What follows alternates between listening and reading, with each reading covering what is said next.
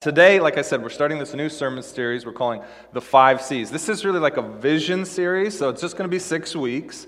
So it's going to take us into the middle of October.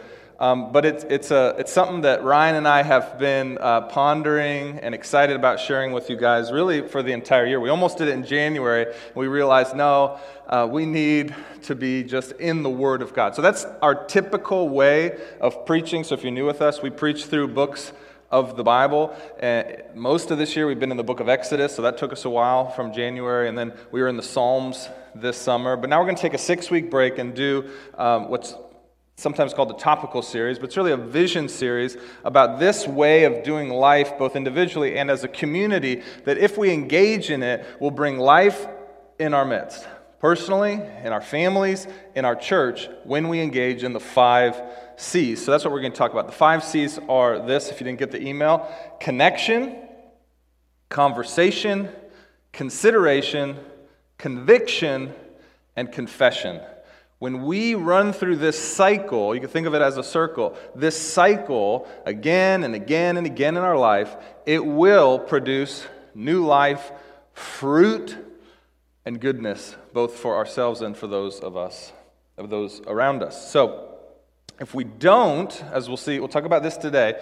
Today's sort of an overview of all 5 of them, and then each week from here on out, we'll take one of them and really dive deep into it. So if you get to the end of this and I didn't quite understand what you meant by conviction, don't worry, it's coming soon, okay? We'll spend a whole week talking about that. So today I want to focus on how they all work together, and if we don't do all of them together, how we'll malfunction. Okay? Because if you don't kind of understand how they all work together, or you just kind of major on a couple of them, you really won't find the kind of transformation or life that we're talking about here. Okay? So, the 5 C's, when we incorporate this language now into our community, into our cohorts, into what happens on Sundays, into our personal relationships, and even our personal walk with God, when we incorporate the 5 C's and we really seek to complete the whole cycle, I guarantee you'll start to feel the kind of change that the gospel promises. Okay? Here's an example of someone walking through the 5 C's. I just caught the tail end of it, which is confession, and we'll talk about each of these here today. Confession, but that's a verbalization or manifestation into the physical world of what's already happened in the heart. I experienced that this week. I picked my son Grayson up from kindergarten. He's in his 2nd week of kindergarten, and he gets in the car. Now, he's already done preschool at this same school, and I've got to give you a little backstory because there was a girl that was in, he's actually done 2 years of preschool. His first year of preschool that kind of moved a little bit quicker than him. So we did a 2nd year of preschool with Grayson. He's my son. A 2nd year of preschool with Grayson. She kind of graduated up to kindergarten. So he hadn't seen this particular girl in some time, and I picked him up from school, and he hops in the car, and he just asked this really very strange question. He says to me, he says, "Dad, what was the name of that girl that was in my class a couple years ago?" I'm like, "Can you give me more detail?" And then he talks about this birthday party that he went to at this like cool gymnastics gym, and it's like, "Oh yeah, I think I remember that, but I couldn't remember her name." And then it was just the sweetest thing. He says, "Dad, she's got the most amazing hair." And I said, "Whoa, what do you mean?" And I said, "What color is it?" And he goes, "It's black." And the way he said it was just like, it was just like, I was like, "Oh, wow." And it was coming from such a deep place of conviction and truth, okay? And then it expressed itself in confession. He says, "Dad, I'm going to marry that girl one day." I mean, and he wasn't joking. He was saying it with such seriousness. And then he went on to say, like, if she happens to marry somebody else, though, that's okay. I'll marry Soph. That's our nanny. And then he's like, "But I don't know. I mean, I probably should marry somebody my own age." Anyhow, it was very sweet. And what did he do? Well, he had made a connection with this girl. I still don't know her name. From a few years ago. He clearly had spent time with her. He'd talked to her. He'd considered. Now, then there was a gap. See, sometimes this process isn't so streamlined. There's a gap. Now he's back like a year and a half later, and he must have seen her beautiful black hair on the playground during recess. And he's reconsidering, this is the kind of woman that I'd like to be with. It sounds so serious, but I think he's a very sweet, poor guy's going to get his heart broken so many times. And he's reconnected. He started the conversation now again. And he's considering, and he has this conviction, I'm going to marry. And he confesses it to me. See, he's gone through the full cycle. And that sort of just sincere, honest, a bit naive sort of expression of truth and recognition of beauty and desire and what he might want to do with his life and who he might want to spend it with. Like that is something that now exits into the world. And look, we're experiencing joy because of it, right? Even when it's just at the very earliest manifestations. He's gone through the 5 C's. Now, obviously, what we're going to be talking about is a much more profound, deeper understanding of the 5 C's, but in another way, it's not. You'll have big and small experiences of this cycle, but the key is that you work your way through all of them. That's when joy and beauty and truth enters into the world. He didn't keep what was in his heart to himself, is my point. So let me explain the 5 C's, and then I'll talk after that about some of the malfunctions if we don't make it through all the full cycle, okay? And we'll have a chance to look at some scripture in just a moment. So actually, why don't we do that? If you've got a Bible, would you pull it out? If you don't, there should be some in the seat backs in front of you. And the black Bibles, which is a CSB version of the Bible. Grab that one if you see one of those.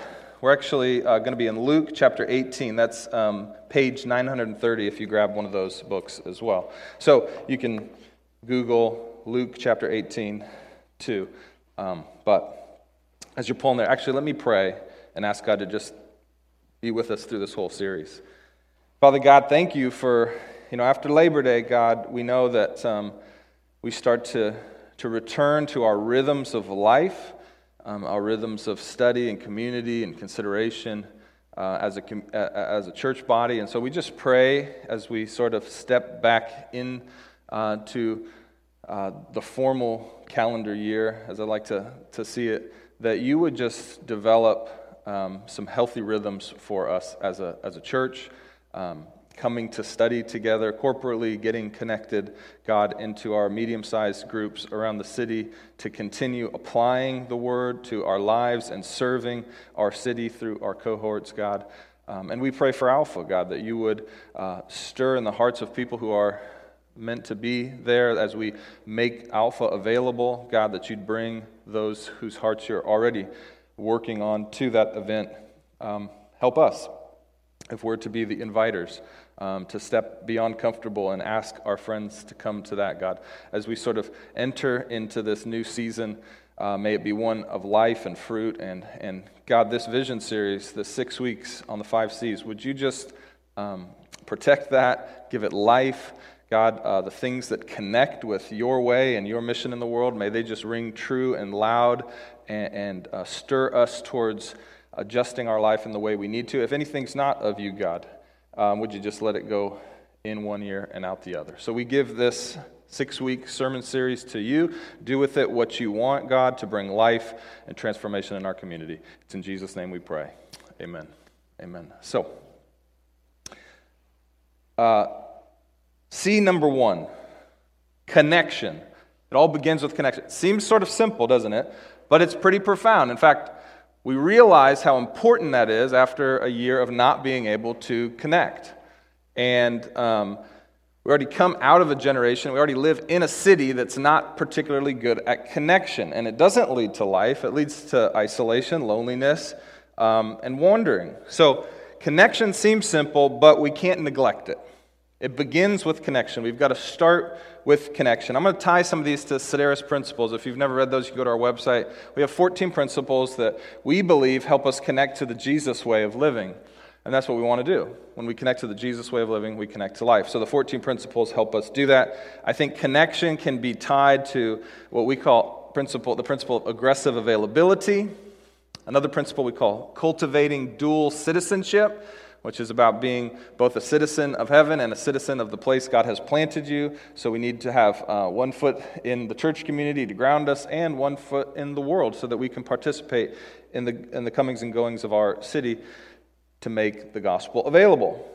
Another is take one step beyond comfortable. You see how these all kind of interweave? We've got our comfort zone, taking one step beyond that. That's going to allow us to take connection. Now that comfortableness may have shifted over the last year and a half. So maybe one step beyond comfortable is different than it would have been 18 months ago. That's okay. The key here is taking one step, and that often is a step towards connection. We got to do that. And then the Sideris principle, engage each one. So connection can happen corporately, but we should be connecting soul to soul, engaging each person. When we all do that, the whole body can be connected. So connection, simple, but often neglected, particularly here and now in this moment in history. And we, as the church, should be ones that seek after connection, because that's where it all begins. Second C, conversation. So it's not enough just to connect, but we need to move towards substantial, real, honest, sincere, profound conversation. God's created us to have real dialogue, right? Have you ever just been at a party with a group of people, could even be like a cohort or Bible study, and just never have any real dialogue? There's never real exchange. We want to have real exchange. We're exchanging ideas, experiences with one another, real exchange. And what happens then is real learning of one another. We're created to be known and to know others, and that starts with great conversation. So you're connected, now you're having conversation, and the principles that we talk about at Sideris are 1, kiss cocktail conversations goodbye. You can read about that online. Leading with lament. It's a great way to start any conversation about any topic, is to lead with lament. We have a shared experience of the brokenness of this world, and we lead with that. It can lead us into deep, profound conversation. Another principle, again, engage each one. Another principle, don't take yourself too seriously. You'll never have great conversation if you take yourself too seriously. But we take God very seriously, but not ourselves. And then the last one I'll just put under this category is let's pray now. Prayer is conversation with God. So if we're never praying, if we're never actually talking to God, if there's never real dialogue between us and God, real exchange, real getting to know God, we will malfunction in the 5 C's. So let's pray now is one of our principles, and it's so important to bring God into the conversation. So oftentimes you could be having a meeting with me, and we'll be talking about something, and I'll be like, hey, let's pray now. Because I feel like this is something to invite God into. This is part of the conversation to invite Him into. So that's so important to remember, that conversation, all these things happen between us and God as well as us and one another. Okay? Number 3, consideration. So we connect, we're conversing, and in the real exchange of ideas and knowledge of one another, we come to this place of true consideration. It's not simply learning new things. It's not data collection. That's not what we use this term a lot here at Sideris. The name of our church, Sideris, comes from the Latin root of consider. So we talk about considering all the time, but it's just one of the 5 C's in this process. And it's not simply learning or data collection. It's more akin to humbling yourself. Here's what I mean by humbling yourself. When you're truly considering, you're now moving out. If you think of knowledge as a circle, you're now moving yourself out of the center of knowledge, and you're allowing something else to take center stage. And you're giving it your attention, sincerely and honestly, wondering, could this be true? So you think about that. You're reading the scriptures. This is one of the ways to engage the 5 C's. You're connecting with God through His Word. You're conversing with His Word, hearing His words to you. He's the author of Scripture. So we're having a conversation with God. But we have to come to that moment where we step out and we said, I've always thought this one way. Now I'm reading something that makes me wonder. Could this be more true? Perhaps I've gotten it wrong. Perhaps I'm not seeing it clear. Perhaps there's more truth to this, more beauty to this, more goodness to this than I thought. So I've stepped out. So it's really more akin, considering is really more akin to humbling yourself rather than just data collection. So am I really giving truth an opportunity to come to life, for me to see it for what it is. That's what we mean when we say consideration. Now, obviously, you see how the stimulation of connection and conversation will lead us into great consideration as we're asking the question, could this be true? Could this be more good than how I've seen it before? And so the principles that we'd connect to that would be look up, which is to get out of the rubble of life at times and just look up and see the greatness and glory of God. We did that through our stargazing worship night a few weeks ago. Keep considering is one of our principles, which is to say that this process doesn't just happen once, but again and again and again. There's more to consider and more to discover about God, who He is, who we are, who each other is, what our mission, our task, our purpose, our meaning. There's so much more so we keep considering. It's never a one and done type of thing. Another principle, honesty breeds freedom. Like I said, unless you humble yourself and you say, I probably don't have every answer to every question, don't know everything, let me give space. When honesty happens, it breeds freedom to see what's actually true and good. Truth rises to the top. Don't take yourself too seriously, because if you think you know everything and you stay in the center, you'll never actually consider. And then principle 0 at Sideris, which is sort of the overarching principle, which is it's not about you, it's about Jesus. And so if you never let Him take center stage and wonder, is He true? Is He the good, the beautiful, the most true thing? Of course, you'll never come to know if you stay there in the middle. It's not about you, it's about Jesus. So those are the first three. And I'm not going to tie the last two to our principles, because not that they're not tied, they are, but I'm going to spend a little bit more time talking about these last two because they're the most misunderstood. And part of the reason we want to do this series is I think we do pretty well as a community getting through the first three: connection, conversation, consideration. We talk about those a lot, but sometimes it might seem like the last two aren't really a part of our ethos. So part of us doing this series is to re-engage these, because without them, like we said, if you just stop at consideration, even great consideration, you'll end up not experiencing the life change and transformation and growth that God wants for you. So the last two are conviction and confession. And to be honest, these words, they pack a lot of baggage for some of us. We think they mean just one thing, but actually what we'll see is they mean so much more. So let me just spend a little bit of time talking about these last two. Conviction.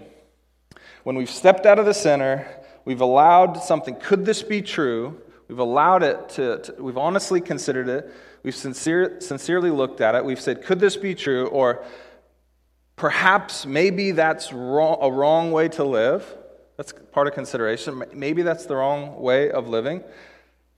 Right after we do that, we can have conviction, which is no longer could that be, or perhaps that is, or maybe, but now it is, oh my goodness, that is true. That thing that I've considered, that is true. That is right. That is good. Or perhaps we say, I have been wrong. I was wrong. The way I was living was not the way of righteousness, the way of God. You have this conviction. Now, it can only come if you've done true consideration. And if you skip that step, you miss an important part of the process. We'll talk about that in a second. So conviction can happen apart from the Holy Spirit. So you can have like sort of conviction about things without the Holy Spirit, but what we're talking about here is really providing the space for God to speak. And so the kind of conviction we're looking for, we're hoping for, that leads to the kind of life change that the gospel promises, is the conviction of the Holy Spirit, which is the third person of God. The invisible, moving third person of God that Christ has sent to us to give us conviction. That's what we're hoping for, because that's when true resurrected life happens even now. Okay. Like I said, these last two create a lot of misunderstanding. So let me give you a little bit extra here. When I speak of conviction, perhaps the only thing you think about is being convicted of sin. Now, that's definitely a part of what the Holy Spirit does. He convicts the world of sin. The Scripture tells us that. He helps us to realize the way we've been living is out of tune with the Creator of the universe. So He'll convict us of that out of love that we might retune our life to be in tune with God. Okay? But that's just one part of what conviction is. Now, talk about the rest of what conviction is, but just speaking about this being convicted of sin or missing the mark or being out of tune with God, let me just say this. Sometimes we can feel false conviction, which is that maybe we consider something and we feel a sense of guilt, a sense of, man, I have done something wrong, and it feels like conviction, but it's not actually coming from the Holy Spirit.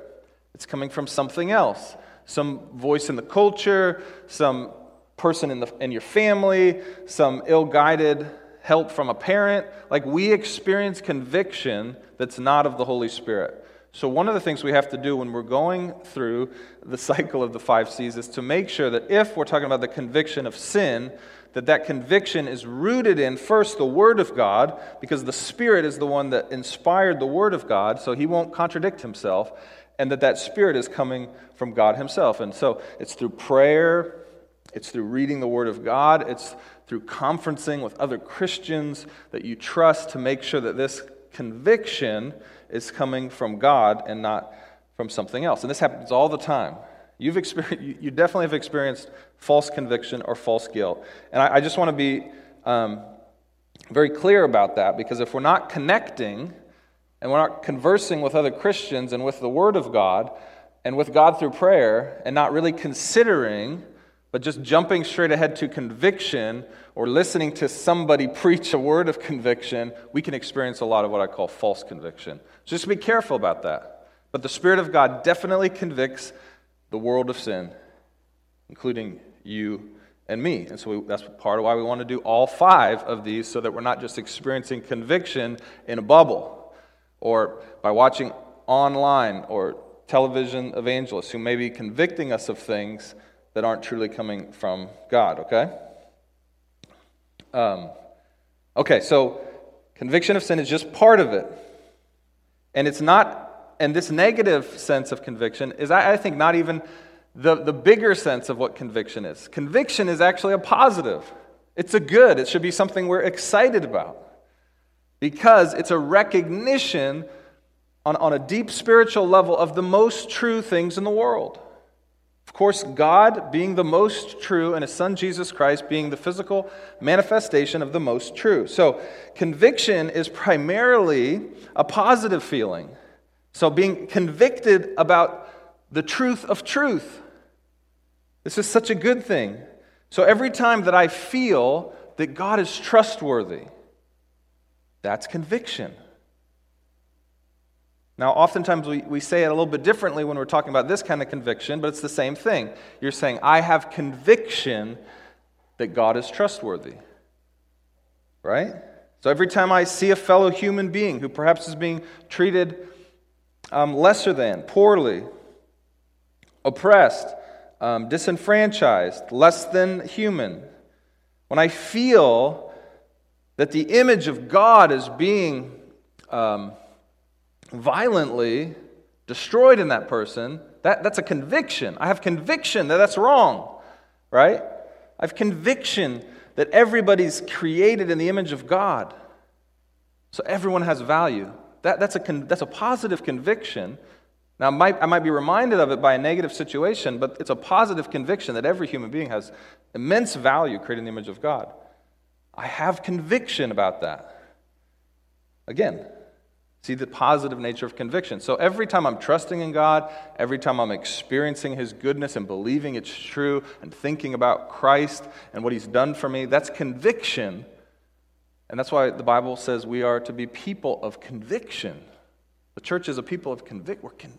We're people of conviction because we have this strong sense, not just knowledge about, but a conviction that it's personally true, that it's truly true. That's the conviction that comes on the heels of consideration.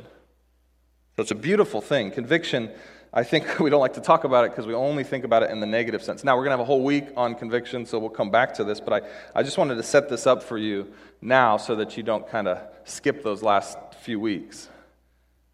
Don't avoid conviction language because it's really a positive when we become into tune with who God really is through the act of connection, conversation, consideration.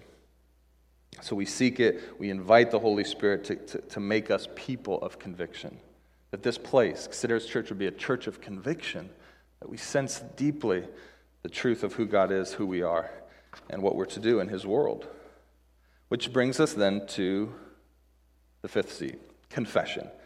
Again, confession is one of these very misunderstood terms in sort of modern colloquialism of the church. And we tend to think about it maybe as sort of the Catholic confessional booth, and this is where you go, and we've just got to say all of our sins out loud. And there's some truth to that. And in fact, at times I wish that I had a Catholic confessional booth to go to and speak aloud the things that I've done wrong. Because there's freedom in that. There's freedom in not holding within the conviction that you've just experienced. So we've got to find a way to confess our sins to one another. You can confess your sins to me, but I'm not special, so you could do it with someone in your cohort, a close friend.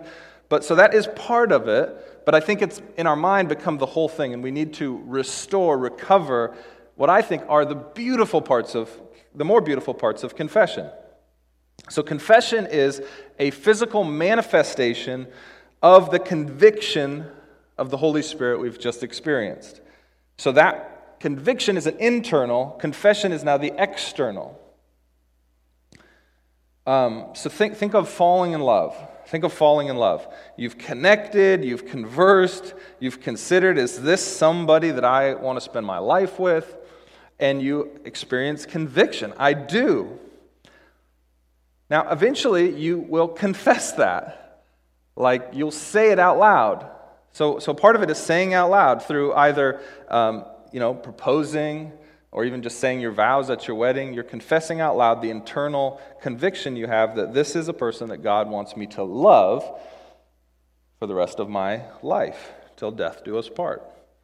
So I do say the words, but it's not just the words. Like if you just propose or just say your marriage vows, but you don't change the way you live and act with the rest of your body, you've fallen short of true biblical confession. I just want to make that clear. It's not only the expression of words, it includes that, but it also includes the expression of your life and your body. So when you fall in love, you will change the way you act towards this person, right? Well, you should, if you're truly in love, if you've experienced true conviction of the Holy Spirit, that God has set this person apart as the one person that you will love as a spouse. Your actions should change as well as just your words, though words are important. Okay, so think of, now let's go back. So think of conviction of sin for a second, because that is a part of it. And when you experience this conviction, it's, again, not just about saying, I've done this wrong, okay? So you've connected with the Bible, perhaps. You've read it now. You've not just heard somebody else talk about it, but you've read it for yourself. Now you're having a conversation with God and prayer. You're like, God, help me understand this. Like, what does this mean for me right now in my life, in the way I'm acting? God, help me to see. And then you move to consideration. You step out of the center. You're like, God, reveal something through your word that perhaps needs to change. And then you come to this conviction of sin. You're like, oh my goodness, this way that I'm living is not in accord, not in tune with who God is and what He has planned and designed for me. I realize it's wrong. Okay? Now, if you just stop there, what have you done? Well, you've done 4 of the 5. But you're not going to experience life change. And even if your confession is only verbal, you step into the confessional booth, you say, I've done this wrong, but there's no physical change in the way you live your life, you've fallen short of confession. Because confession is both verbal, but also through your actions. And when we do that, now we have the full cycle of the C's. And God, again, will do this over and over again in your life as He begins to tune you in every way to His goodness and plan for your life. You see that, though? Confession is both verbal, but also through a change of every part of how you live out that conviction in your life. So you got to have all of that. So, I'm jumping back and forth here. So that's conviction of sin, but then there's the conviction of truth. And what you see in the history of the church is these confessions of faith. So you may have heard of like the Westminster Confession in the 1600s, or the Heidelberg Confession. And we've sort of lost that language of confession. But what these they're these creeds or these statements of belief that Christians have gotten together and said, this is what we corporately agree to. We've had a corporate conviction that this is who God is, this is what His Scriptures say that He's doing in the world, and we corporately agree to this. So they're called confessions. So you see, confession is such a bigger umbrella than just confessing your sin. And so this confession of truth can come in three forms. So you can confess, I was wrong about who God was, I was wrong about who Christ is, I was wrong, and now this is right. Now I see that this is right. That's a confession. See, it's not typically related to what we think as sin, though thinking, believing, saying wrong things about Christ can also be put in the category of missing the mark. So it's the first way of confessing truth. I was wrong. The second way is, I never knew. I confess, I never knew. I never heard about that. Nobody ever told me that. I confess. See, that's a positive. It's exciting. I didn't know, and now I know. It's a confession. It's a positive. It's exciting. Nothing wrong with saying that. I say that all the time. I never knew that. I missed that. I'm glad to know. Okay? Then the third form of confessing truth goes like this. I thought I knew, or I knew in part, now I see more fully. I thought I really knew that. Now I can't tell you how many times this has happened to me over my years of study and studying the Word. Like, oh, I thought I knew. Now I know. You know what? Because I'm going to keep considering. I'm going to have that experience, maybe with that exact same passage of the Bible, maybe that with that exact same doctrine or truth of who God is. It's this, I knew a little bit, and now I really know, and then I'm going to have another, now I really know, and then it's just going to keep going like that. Because God is an infinite God, and we are finite beings. So we'll always have that form of confession. And again, it's a beautiful confession. Of just like, it's not like, shoot.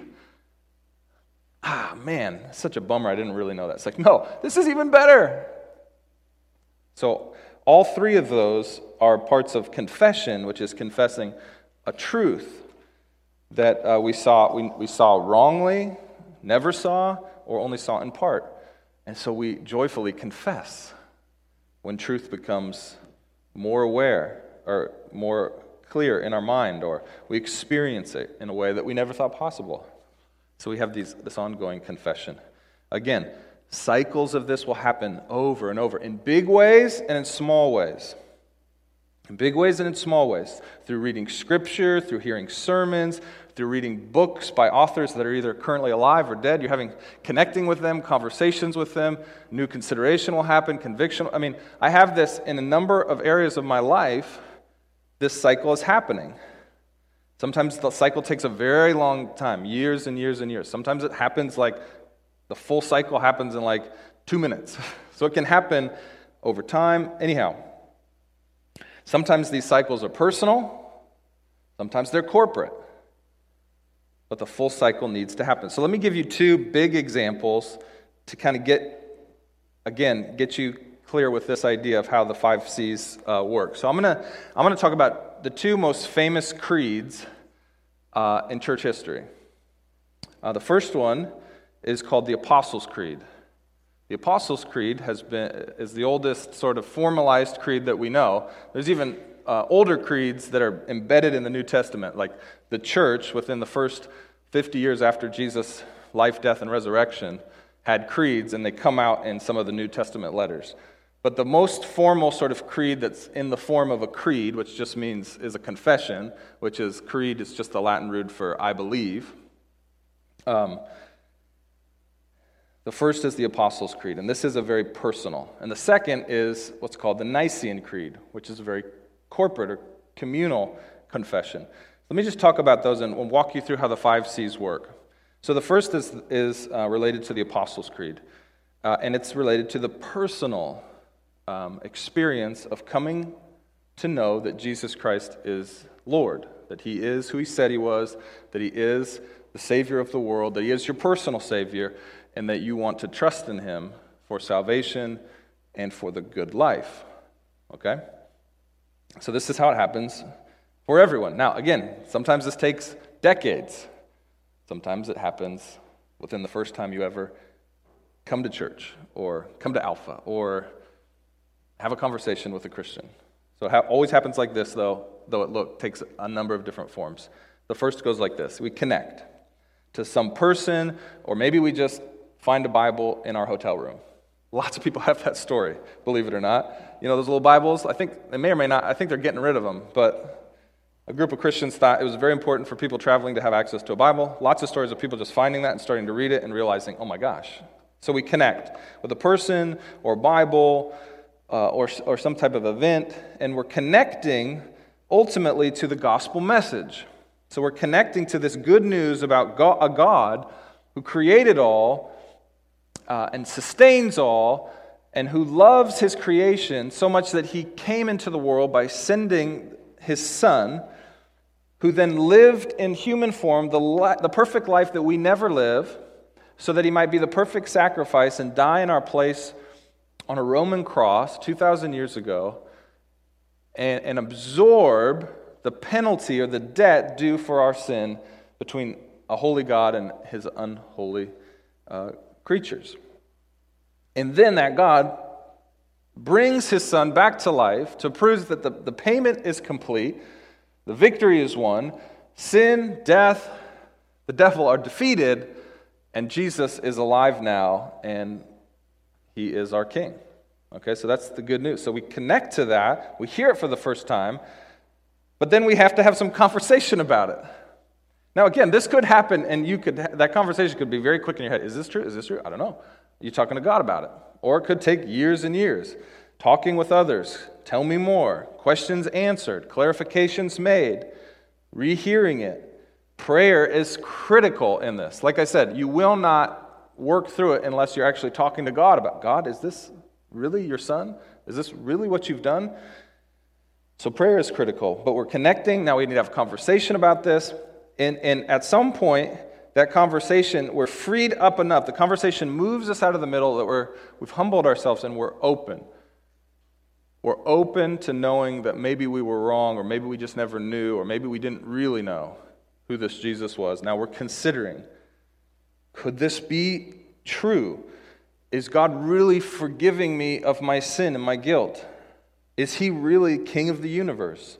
Is he really adopting me into his family? Is he really storing up for me an inheritance of eternal life and joy and goodness? Is this all true? Is he really saving me, a sinner like me? So I'm really considering. I don't know yet. And then it moves into conviction. Now we've seen the thing for what it is. We've really talked through it. We've clarified what it is, and we've really considered it. And we say, he is. Jesus is who he said he was. He really is promising me these things. And that's a work of the Holy Spirit, confirming that truth that you've considered, that thing that you've read, that message that you've heard, that good news. And it becomes true in your heart. Often it's associated with like a sensation of peace, of feeling loved unconditionally like you've never felt before, feeling forgiven for things that have always just rubbed you and grinded on your conscience, feeling as if those things, not that they weren't wrong, but now they don't hold you, that you're not under its condemnation. So you're not feeling self-loathing like you used to do, or self-condemnation, like you're feeling valued in a way that you never have before. That's that conviction that comes after consideration. Oh my gosh, it's true. But now the Bible tells us that's not where it ends. Now we confess with our mouth what we've believed in our heart, that Jesus Christ is Lord. He is risen from the dead. He is King of the universe. So it's not just words, though. It's also now I start following him. Now my feet follow my mouth. I don't just say he's my Lord, but actually start acting as if he is. He now owns everything. I realize I'm just renting from him. Everything I own is his. Like actually it shifts. Not just your words, but everything shifts. That's part of your confession. Now, in the early church, Like in the first few hundred years of the church, people had to memorize, be thankful if you've been baptized at Sideris, we don't make you memorize this, the Apostles' Creed. And they, after oftentimes many years of a process of like learning and growing and considering and experiencing this conviction, will finally come to this place where they would go through the baptism ceremony. The baptism ceremony is sort of the one ceremonial thing that we do to express confession publicly. So they would read this or recite this creed at their baptism. So I just want to read it for you because for thousands of years, 2,000 in particular, Christians have been saying this creed, confessing this creed. So throw it up here, Ryan. Here's the Apostles' Creed. I believe in God. Now you could say this in your heart with me if you want. You can say it out loud too if you want. I believe in God, the Father Almighty, creator of heaven and earth, and in Jesus Christ, his only Son, our Lord, who was conceived by the Holy Spirit, born of the Virgin Mary, suffered under Pontius Pilate, that's the Roman governor, was crucified, died, and was buried. He descended into hell. The third day he rose again from the dead. He ascended into heaven, and he sits at the right hand of God the Father Almighty. From thence, or there, he shall come to judge the living and the dead. I believe as well in the Holy Spirit, the Holy Catholic Church. Catholic just means universal. The communion of saints, the forgiveness of sin, the resurrection of the body, and life everlasting. So for 2,000 years, people, when they come to this conviction that that's true, then confess that as part of their outward expression of this thing that's happened internally. So you see the full cycle there. And we've experienced that, haven't we? Like Jennifer just got baptized, and when she expressed what's been happening in her heart, it blessed us all, didn't it? It's part of her transformation. Maybe one step beyond comfortable, but it changes you when you actually express, and it changes the world around you. And we experience that. So that's personal, first time trusting in God. Now the second, and I'll fly through this one, is these ideas of this corporate confession or communal agreement on the truth about who God is and who Christ is. And so we're going to read here in a second the Nicene Creed, which was written or finalized in 325 AD. So that was a long time ago. And about 300 church leaders came from all over the world because Christianity had spread quite a bit by then. And they met in modern-day Turkey in a town called Nicaea. That's why it's called the Nicene Creed. So they come from around, and they actually go through the 5 C's. They don't say they do, but they actually do. And they come to this agreement or consensus through the power of the Holy Spirit on these particular truths about this is what it means to believe as a Christian, about who God is and what Jesus has done. So they connected physically. Now, no net jets back then. Very hard to get to Turkey if you were pretty much anywhere. Huge commitment to what? To be in the presence of other believers. But they're committed. They had to connect. There's something that can only happen when we connect. Incredible investment to get there. 300 of them. Imagine that. Now, what did they do? They conversed. They spent at least a month searching the scriptures, praying together, talking among themselves. This isn't like a weekend conference, okay? They spent over a month together wrestling with, are we hearing from God right? Have we been right on these? And one of the big reasons that the conference of these important church leaders was convened was because there was some other teaching, some alternative teaching that had kind of come about. And so they wanted to make some decisions about, this stuff. So they're talking about this stuff. And consideration is happening. Are we seeing this clearly? Is this alternative teaching? Are they onto something that we missed? Do we have blind spots? What is actually true? How do we clarify what we think the Bible teaches? 300 of them doing this. What are the foundations? So they're truly considering, we want to be helpful. We want to help clear this for the community of Christians around the world. And they experience then conviction. Conviction of what is true and what is not true. They come to consensus about this other alternative teaching, this alternative gospel, this alternative view of who God is. And they clarify, and there's this 300 alpha males, right? Like this is some big hitters who in their own regions of the world are pretty serious people.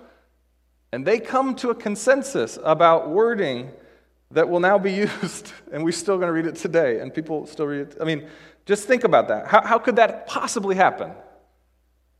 The answer is the all-powerful God, who is above them all and sends his Spirit to provide unity and harmony and consensus and conviction pointing in the same direction. I mean, that's crazy, isn't it? 300 of them. And they come to this consensus. That's conviction.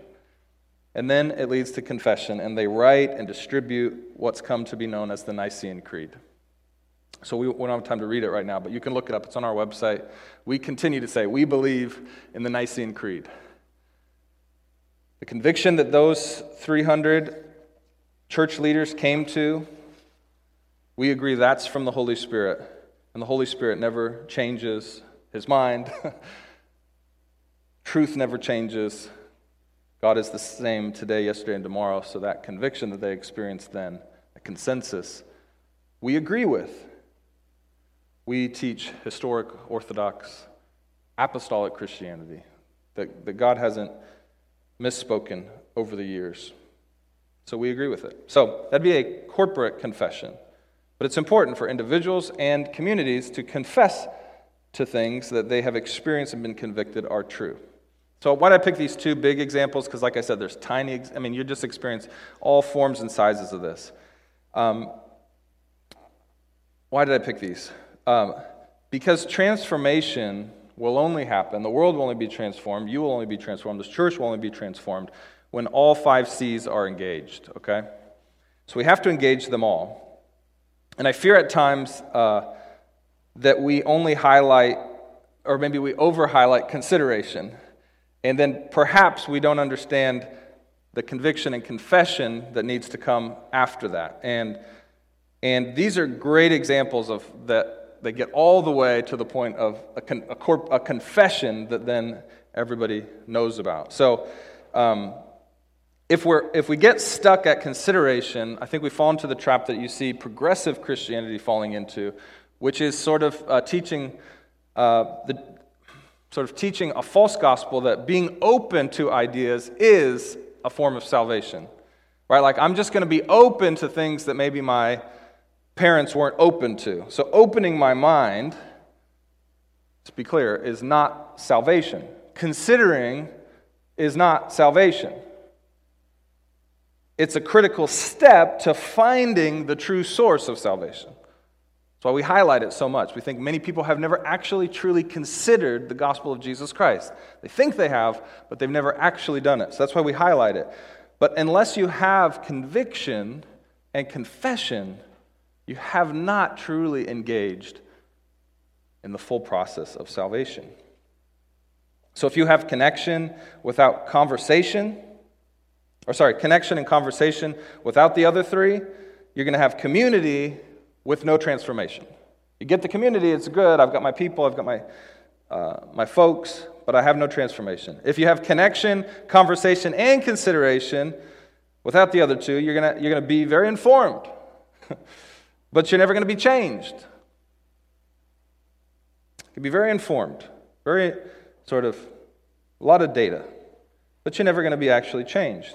If you have consideration and then conviction and confession without the other 2, you may have truth, but you don't have anyone to share it with. And so it malfunctions. You fall short of experiencing the fullness of what God has desired for you. If you have conviction and confession without the other 3, without true consideration, without being in community, without connecting with God, you're prone to judgmentalism, you're prone to legalism, you're prone to sectarianism, which means to separate from all those other people who don't have the same convictions as you, confession as you, which again is not the transformation God's wanting for his world. Okay? So let me give you 2 examples of this in the scriptures. So I told you to turn to Luke 18. So I'm going to read to you a story in Luke 18, known as the rich young ruler. It goes like this. Luke 18, verse 1. a ruler asked him, that's Jesus, "Good teacher, what must I do to inherit eternal life?" "Why do you call me good?" Jesus asked. "No one is good except God alone." Jesus is being a bit tongue-in-cheek here. "You know the commandments. Do not commit adultery, do not murder, do not steal, do not bear false witness, honor your father and your mother." "I have kept all of these from my youth," the young ruler said. When Jesus heard this, he told him, "You still lack one thing. Sell all that you have, distribute it to the poor, and you will have treasure in heaven. Then come, follow me." After he heard this, the rich young ruler became extremely sad because he was very rich. Seeing that he became sad, Jesus said, "How hard it is for those who have wealth to enter the kingdom of God. For it is easier for the camel to go through the eye of a needle than for the rich person to enter the kingdom of God." Those who heard this asked him, Then who can be saved?" Jesus replied, "What is impossible with man is possible with God." Then Peter said, "Look, we have left what we had and followed you." So here's an example of somebody who gets pretty far down the 5 C's. He's connected with Jesus. He's conversing. There's real dialogue, real exchange. He's truly considering what Jesus is offering, what Jesus has said, and he deeply considers the call that Jesus puts on his life to give away everything to the poor and to follow him. I think he might even experience conviction of the Holy Spirit. Why? It says he was sad. That's not a trite word. He was deeply moved in his heart, but yet he could not get his feet or his lips to follow.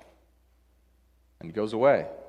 He misses out on getting to walk this earth with the creator of it. He just falls one short. He feels it. He knows that this is true. I think he's convicted. He knows Jesus is true, but he can't do it because he's very wealthy. We've all been there. I've been there. But I've done so much. You don't know what it's like. You don't know how much effort I've put in. You don't know. Jesus says, "Follow me." Sometimes we just can't do it. We got to do all 5 to experience transformation. Now, you don't have to go far. Just go to the next chapter, chapter 19, to see another story of another very wealthy person who completes the cycle. Ready? This is a man named Zacchaeus. Chapter 19, verse 1. He entered Jericho, that's Jesus. Jesus entered the city of Jericho and was passing through.